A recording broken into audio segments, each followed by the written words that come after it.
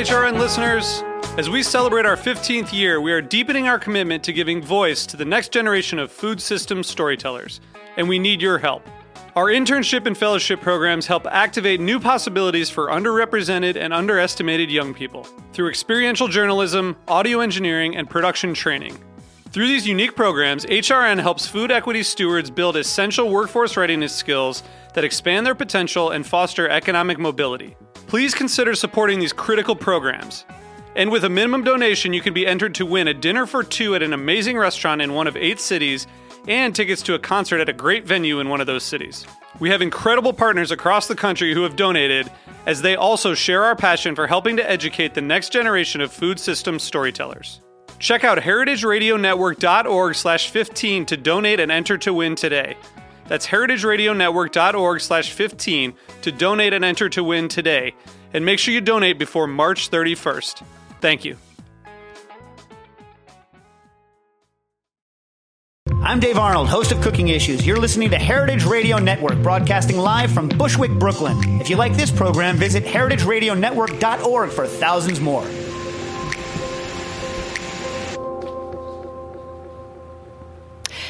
If I say Kraft, Cracker Jacks, Quaker Oats, Cheerios, Oscar Mayer, are you getting any connection? Maybe if I say Vienna Beef, deep dish pizza. Okay, now there's a little twinkle of recognition. You got it. We're talking Chicago today on A Taste of the Past.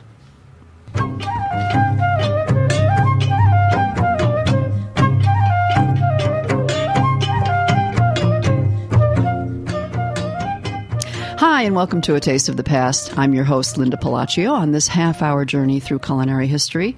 And yes, indeed, today we are talking about Chicago, my kind of town.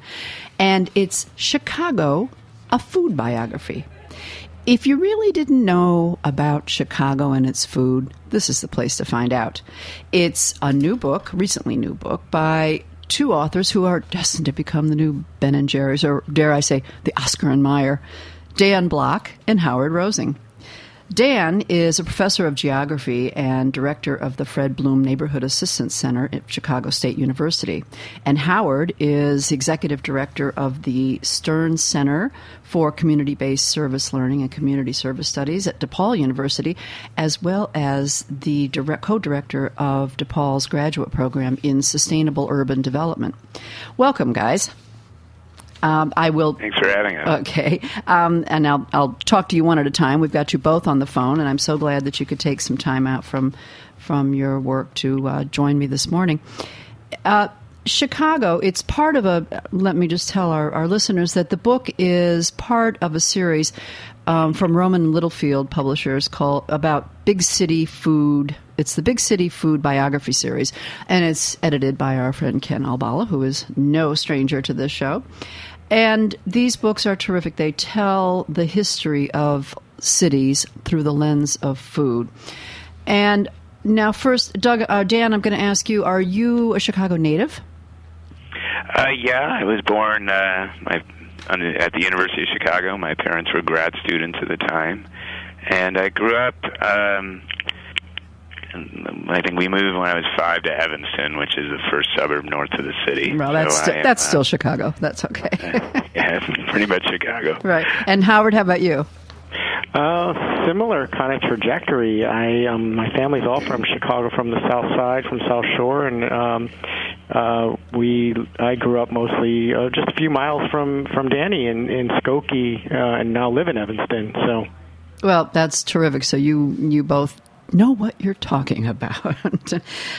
What I like about this book is that it really covers food and the history of Chicago, but not necessarily just the culture, the food culture and economics, as you even say in the book, that it's a story, yes, of culture, economics, and innovation, but also what I found really interesting, because I've talked about this on other shows, is the history of regulation and the regulators, and how all of these things played together to really shape Chicago in not only as impinging upon the foodways of Chicago, but turning it into a real food city.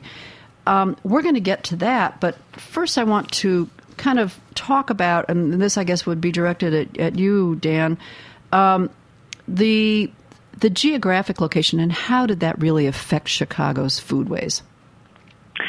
Well, intensely, I would say. So, first of all, Chicago, had pre-European settlement, and this is an area that Howard probably knows a little more about than me, but it was a place that people passed through. It really wasn't because it was mainly swamps, really wasn't a place with a whole lot of sort of agriculture right in town. And then it was sort of the main city at the center of the country, the place where this kind of bounty of the West and the South and other places, any place where the Mississippi River and Illinois River and then the canal that led to Chicago and the railroads that led to Chicago, any place where any of those raw ingredients were coming from, all of that, flowed into Chicago and got processed and priced and shipped off to the East Coast and to Europe and other places. So its location in the center of the United States absolutely shaped it's the importance of food to its history and its foodways as well. Oh, I see. And a lot of people probably have absolutely no idea that Chicago was one large swamp. And I found the digging of the canal that connected Chicago to the rivers really interesting, because I, having grown up near there, never knew that either. And that was quite interesting. Howard, so you would be, I know you talk in the book about the Prix du Sable, or Sable, times, and who was this, and what is the meaning of that when you say in terms of the geography and the history, the Prix du Sable times? Well, essentially what you have is a Chicago with a variety of people who inhabited the area for sometimes very short periods of time and sometimes very long periods of time, depending on the time period. And you have initially Paleo-Indian population that literally comes down from the north as the glacier is receding and starts to inhabit northeastern Illinois, northern Illinois, southern Wisconsin, and these are pretty much people who are living off what the land is producing in terms of animal life and rivers and fishing and various kinds of hunting and gathering activities. But in time, over thousands of years, you have transitions of various types that I'm going to really shortcut into saying that there are periods of time where there are certain kinds of foods that become predominant. For example, there's quite a bit of nut processing that goes on in the area, acorns and various other kinds of nuts. There's eventually lots of seeds that are produced, many of which are still grown in plants that are viewed as weeds today in Chicago, that people were eating and actually at some point domesticating, more so even than corn, which arrived much later.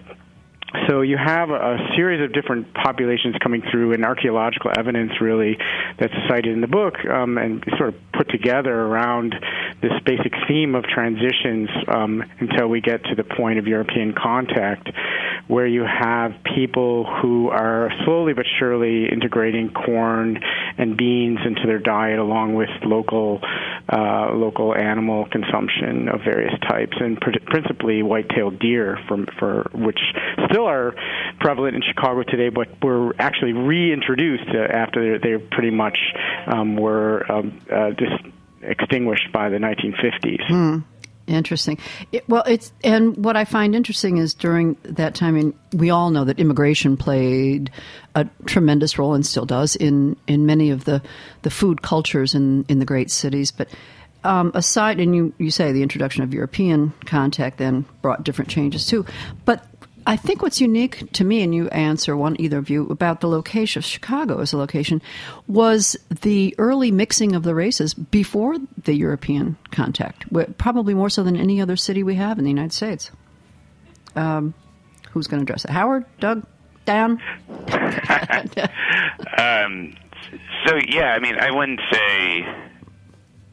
I mean, it wasn't... It was before the... There had been European contact, but it was a mix of... DuSable himself was from Haiti, and we think probably probably a mixed-race person from Haiti and perhaps Canada as well. There was a group of people called the Métis, which were generally of mixed French and Native American descent. And then there was,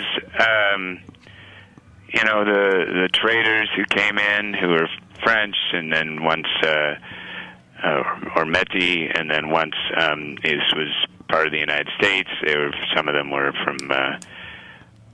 of English descent or other European descent, and then Fort Dearborn opened, and Fort Dearborn was, had generally Americans from the East Coast, and so you had this mixing at places like it's actually sort of a famous picture or scene in Chicago history.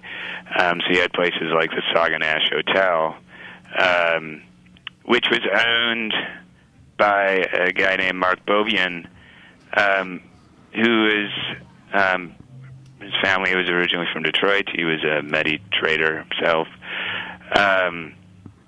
But he played the fiddle, and there's these images of the daughters from the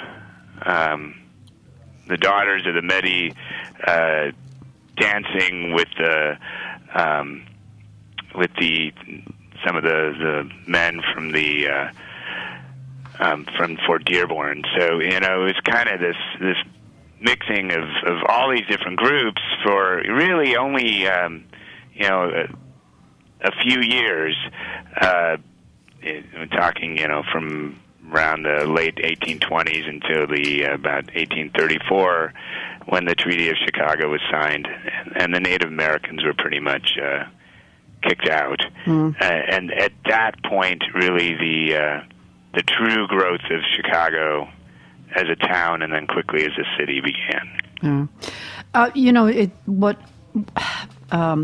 think what a lot of people don't understand so much about Chicago, and or maybe they do, is that it was not, you had mentioned it, or someone of you had mentioned it at the top of the show when we talked, that it, even though it was sort of in this agricultural area, it really is not, never became like let's say a breadbasket, but more of a wholesale food center, and to this day still continues. I mean, of course, we talk about, meats, the meat packing area and the stockyards.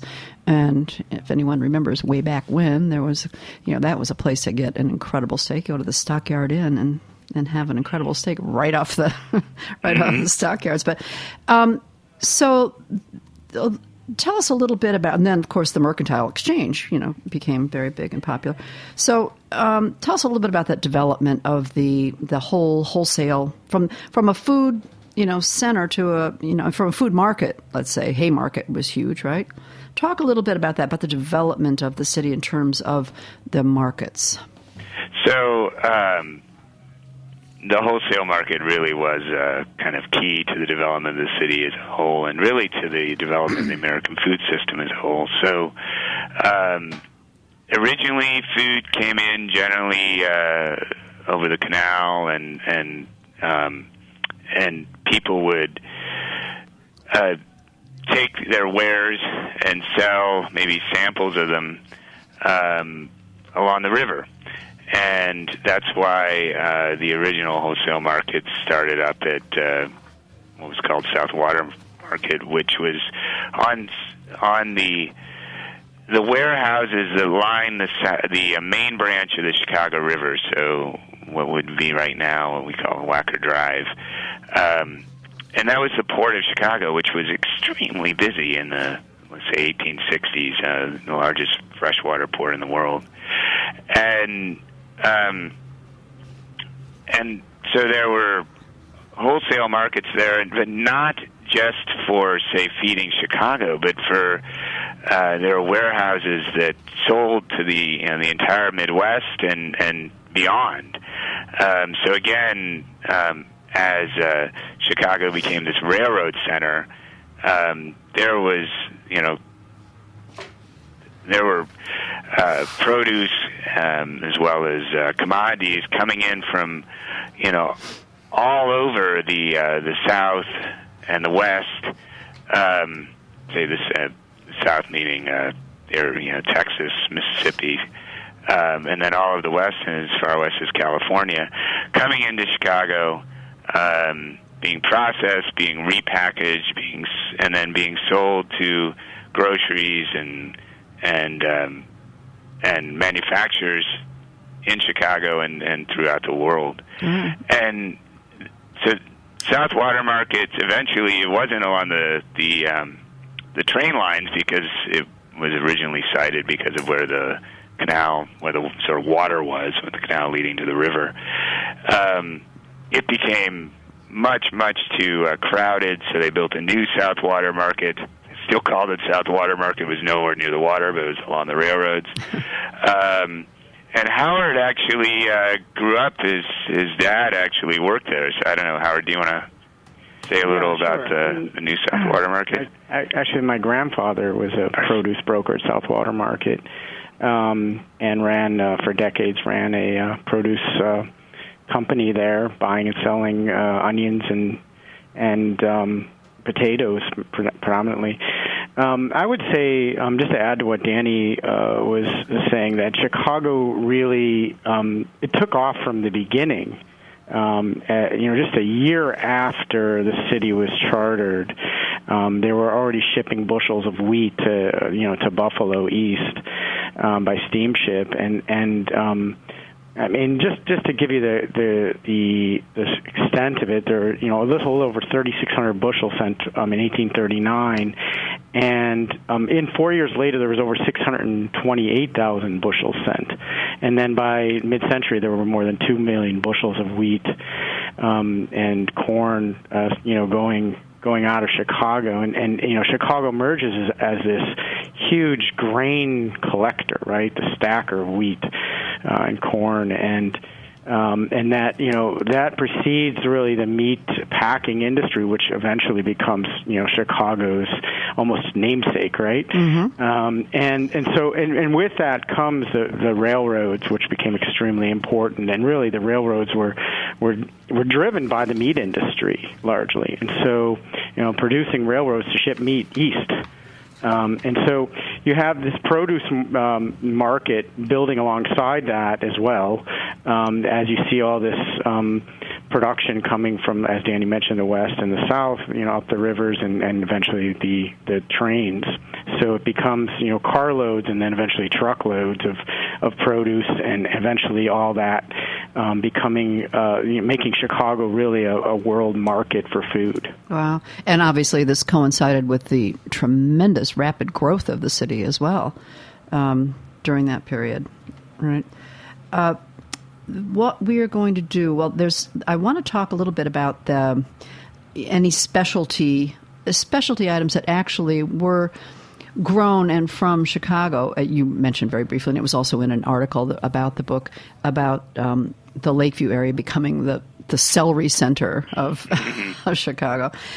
A little point I have to make about that when we come back after a brief break, because we're going to fast forward to some modern day foods, or not so modern, that people will recognize. So stay tuned when we come back.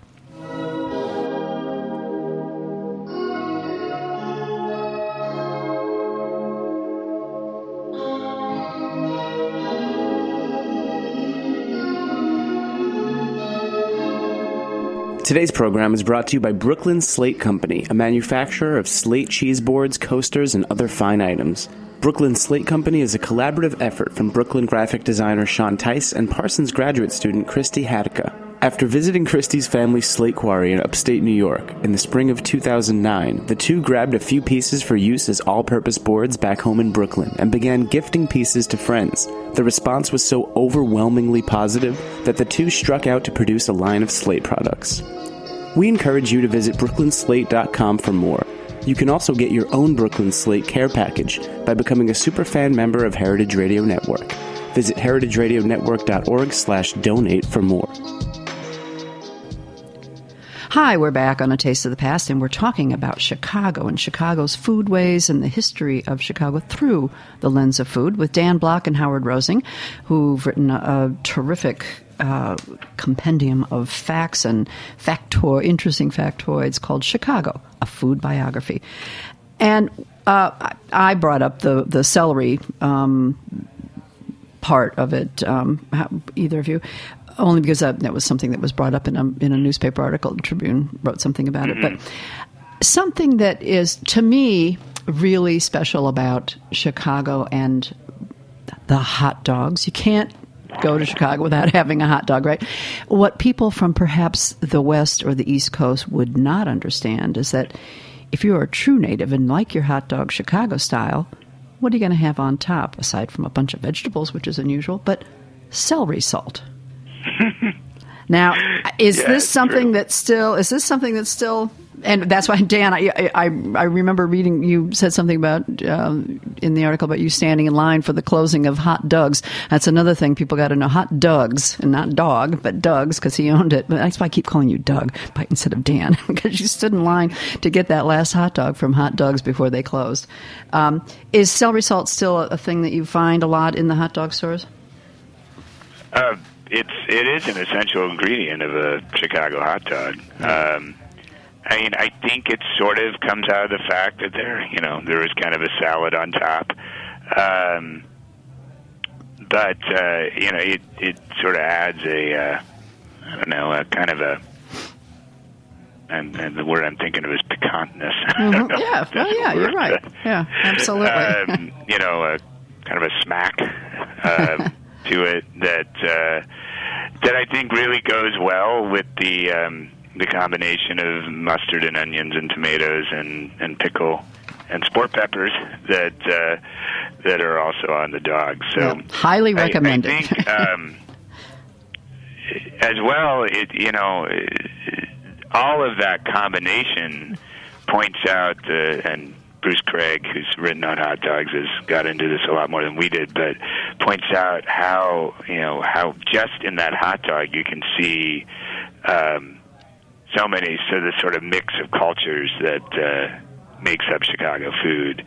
The kosher beef hot dog, the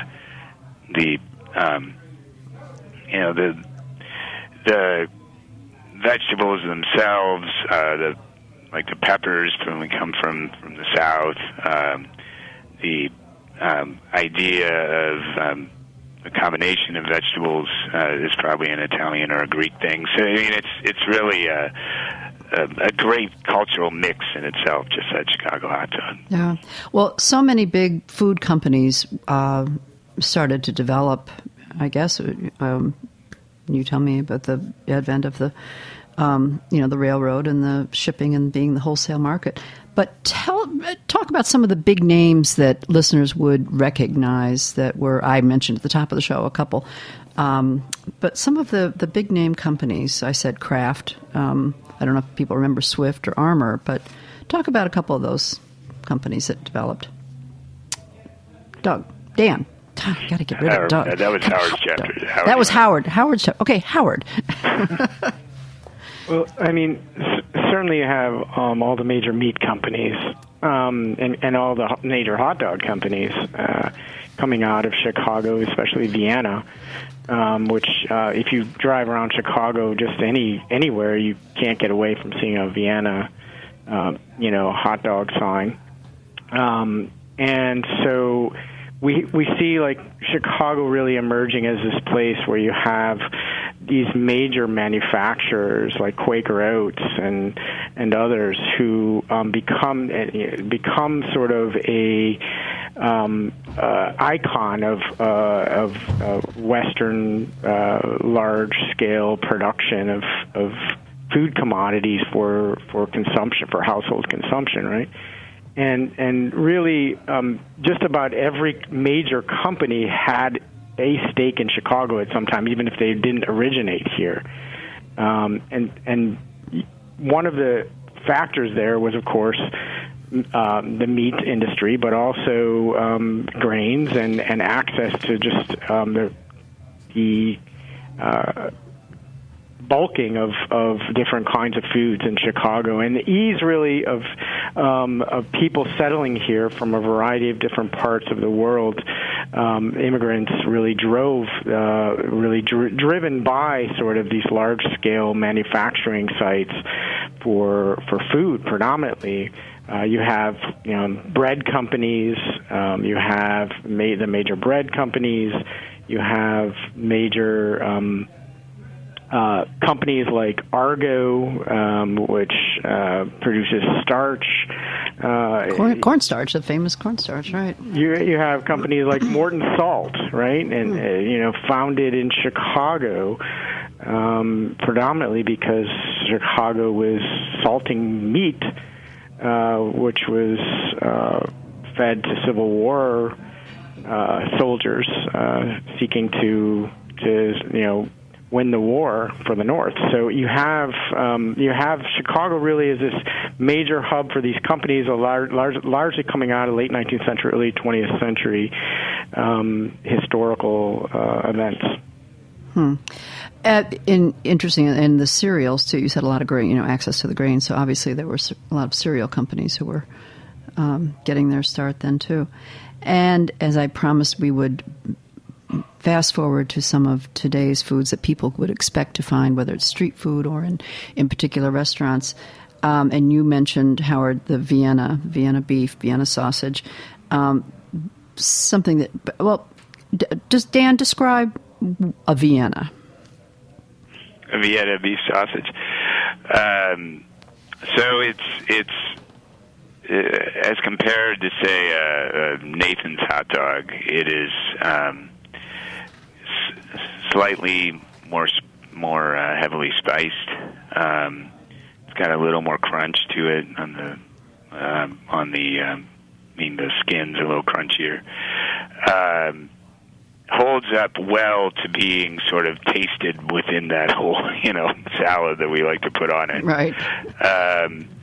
And it's beef, and I think it came out of they were first being served in Maxwell Street in the Jewish area of Chicago, one of the many, but sort of the original sort of first generation immigrant Jewish area, and as a street food, and now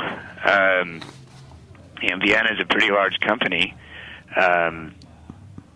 And the Chicago hot dog is sort of going somewhat.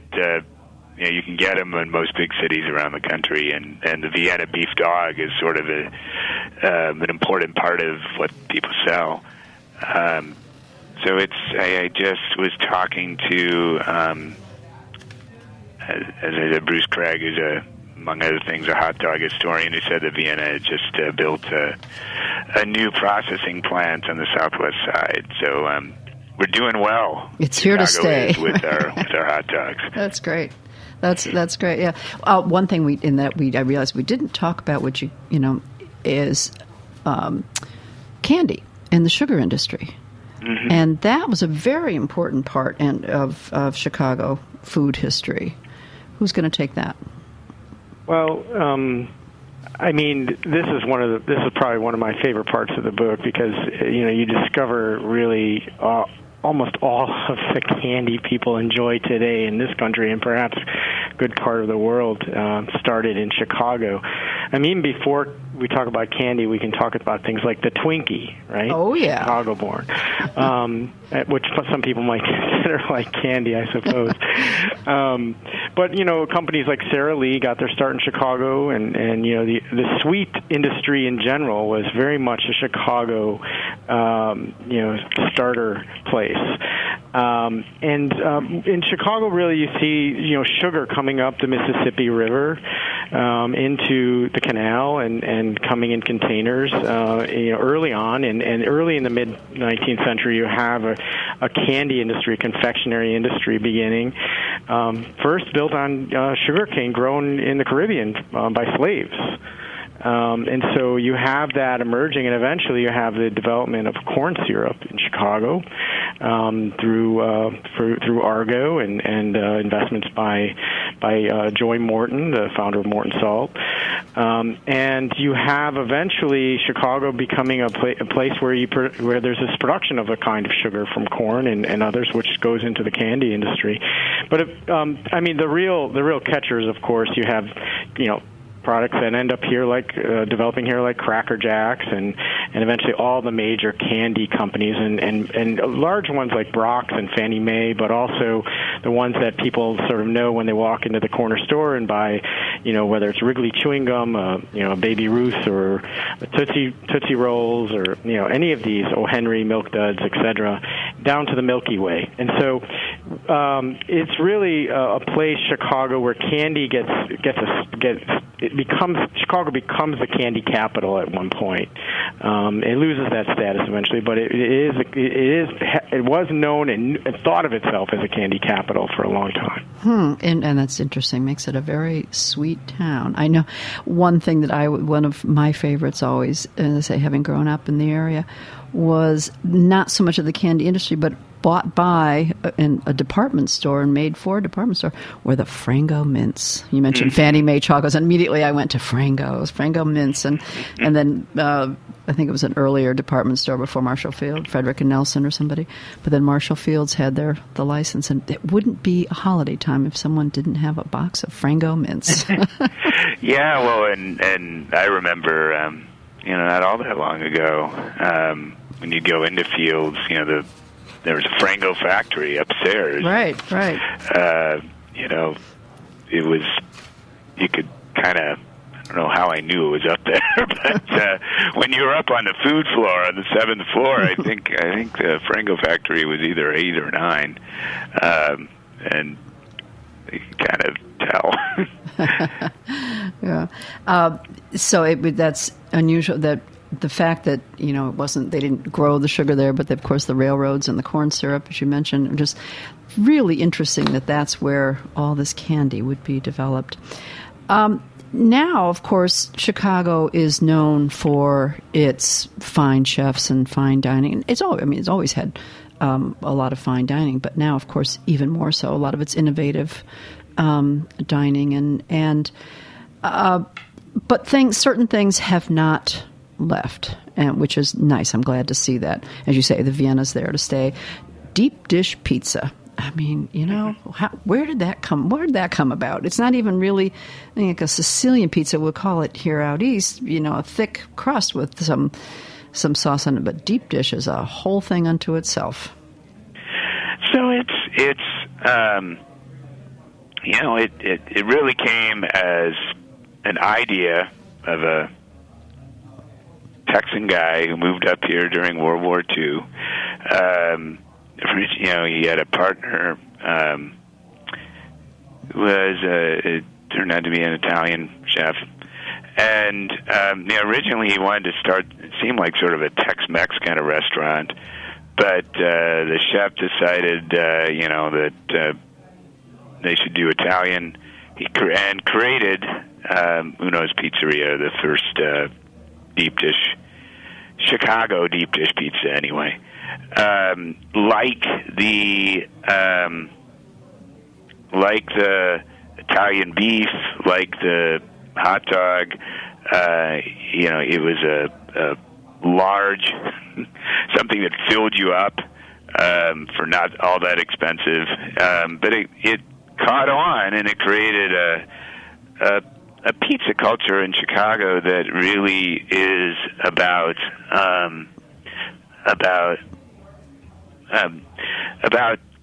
sort of the sit down pizza culture rather than pizza just being the street food that it is in New York and a lot of other places. That's right. I mean, it's kind of hard to take a deep dish on the run. Exactly. And we sit down, you wait for 45 minutes, you get a salad or something. And right. Once you eat it, you're definitely not running. Right. That's right. Yeah. And after it ends, you can't run either. Yeah, well, there are so many great things about Chicago's food culture that are to be found in your book, but also, to be walking the streets and eating some of the food and the beer. Oh, the beer industry. That's another great thing too. That really was a major part of Chicago's food culture, right? The beer. Yeah, I mean, early on, especially the German population brought with it lots of talented beer, and the German population was, at one point the largest population in Chicago, and they brought with a beer culture, a beer production culture, a beer consumption culture, which at times the city government wasn't too excited about. Some of the largest beer gardens in the country were here in Chicago, if not the largest, all over predominantly the north side of the city. And you still find some remnants of beer gardens in Chicago's north side from that era, from mid 19th century German beer, really beer manufacturing and consumption. The one thing that really hurt the beer industry badly was the Chicago Fire, which burnt down a number of the beer production. What's the word I'm trying to? Breweries. Breweries, thank you. You're welcome. Burnt down a number of the breweries, and from that point on, Milwaukee took charge of the beer industry in the Midwest. Huh, interesting. Well, not much has changed. Look, we've got all these new beer breweries and artisan beers cropping up all over the place. So what better with a hot dog or a Vienna than a big stein of beer? You don't have to go to Chicago for that, but I encourage you to, or if not, just pick up the book and read Chicago, A Food Biography by Dan Block and Howard Rosing. Guys, thank you so much for joining me and sharing some very interesting tidbits. It really sheds a new light on Chicago as a food central, and I look forward to reading more of it. And thank you for listening on A Taste of the Past. Thanks for listening to this program on heritageradionetwork.org. You can find all of our archived programs on our website or as podcasts in the iTunes Store by searching Heritage Radio Network. You can like us on Facebook and follow us on Twitter at @heritage_radio. You can email us questions at any time at info@heritageradionetwork.org. Heritage Radio Network is a non-profit organization. To donate and become a member, visit our website today. Thanks for listening.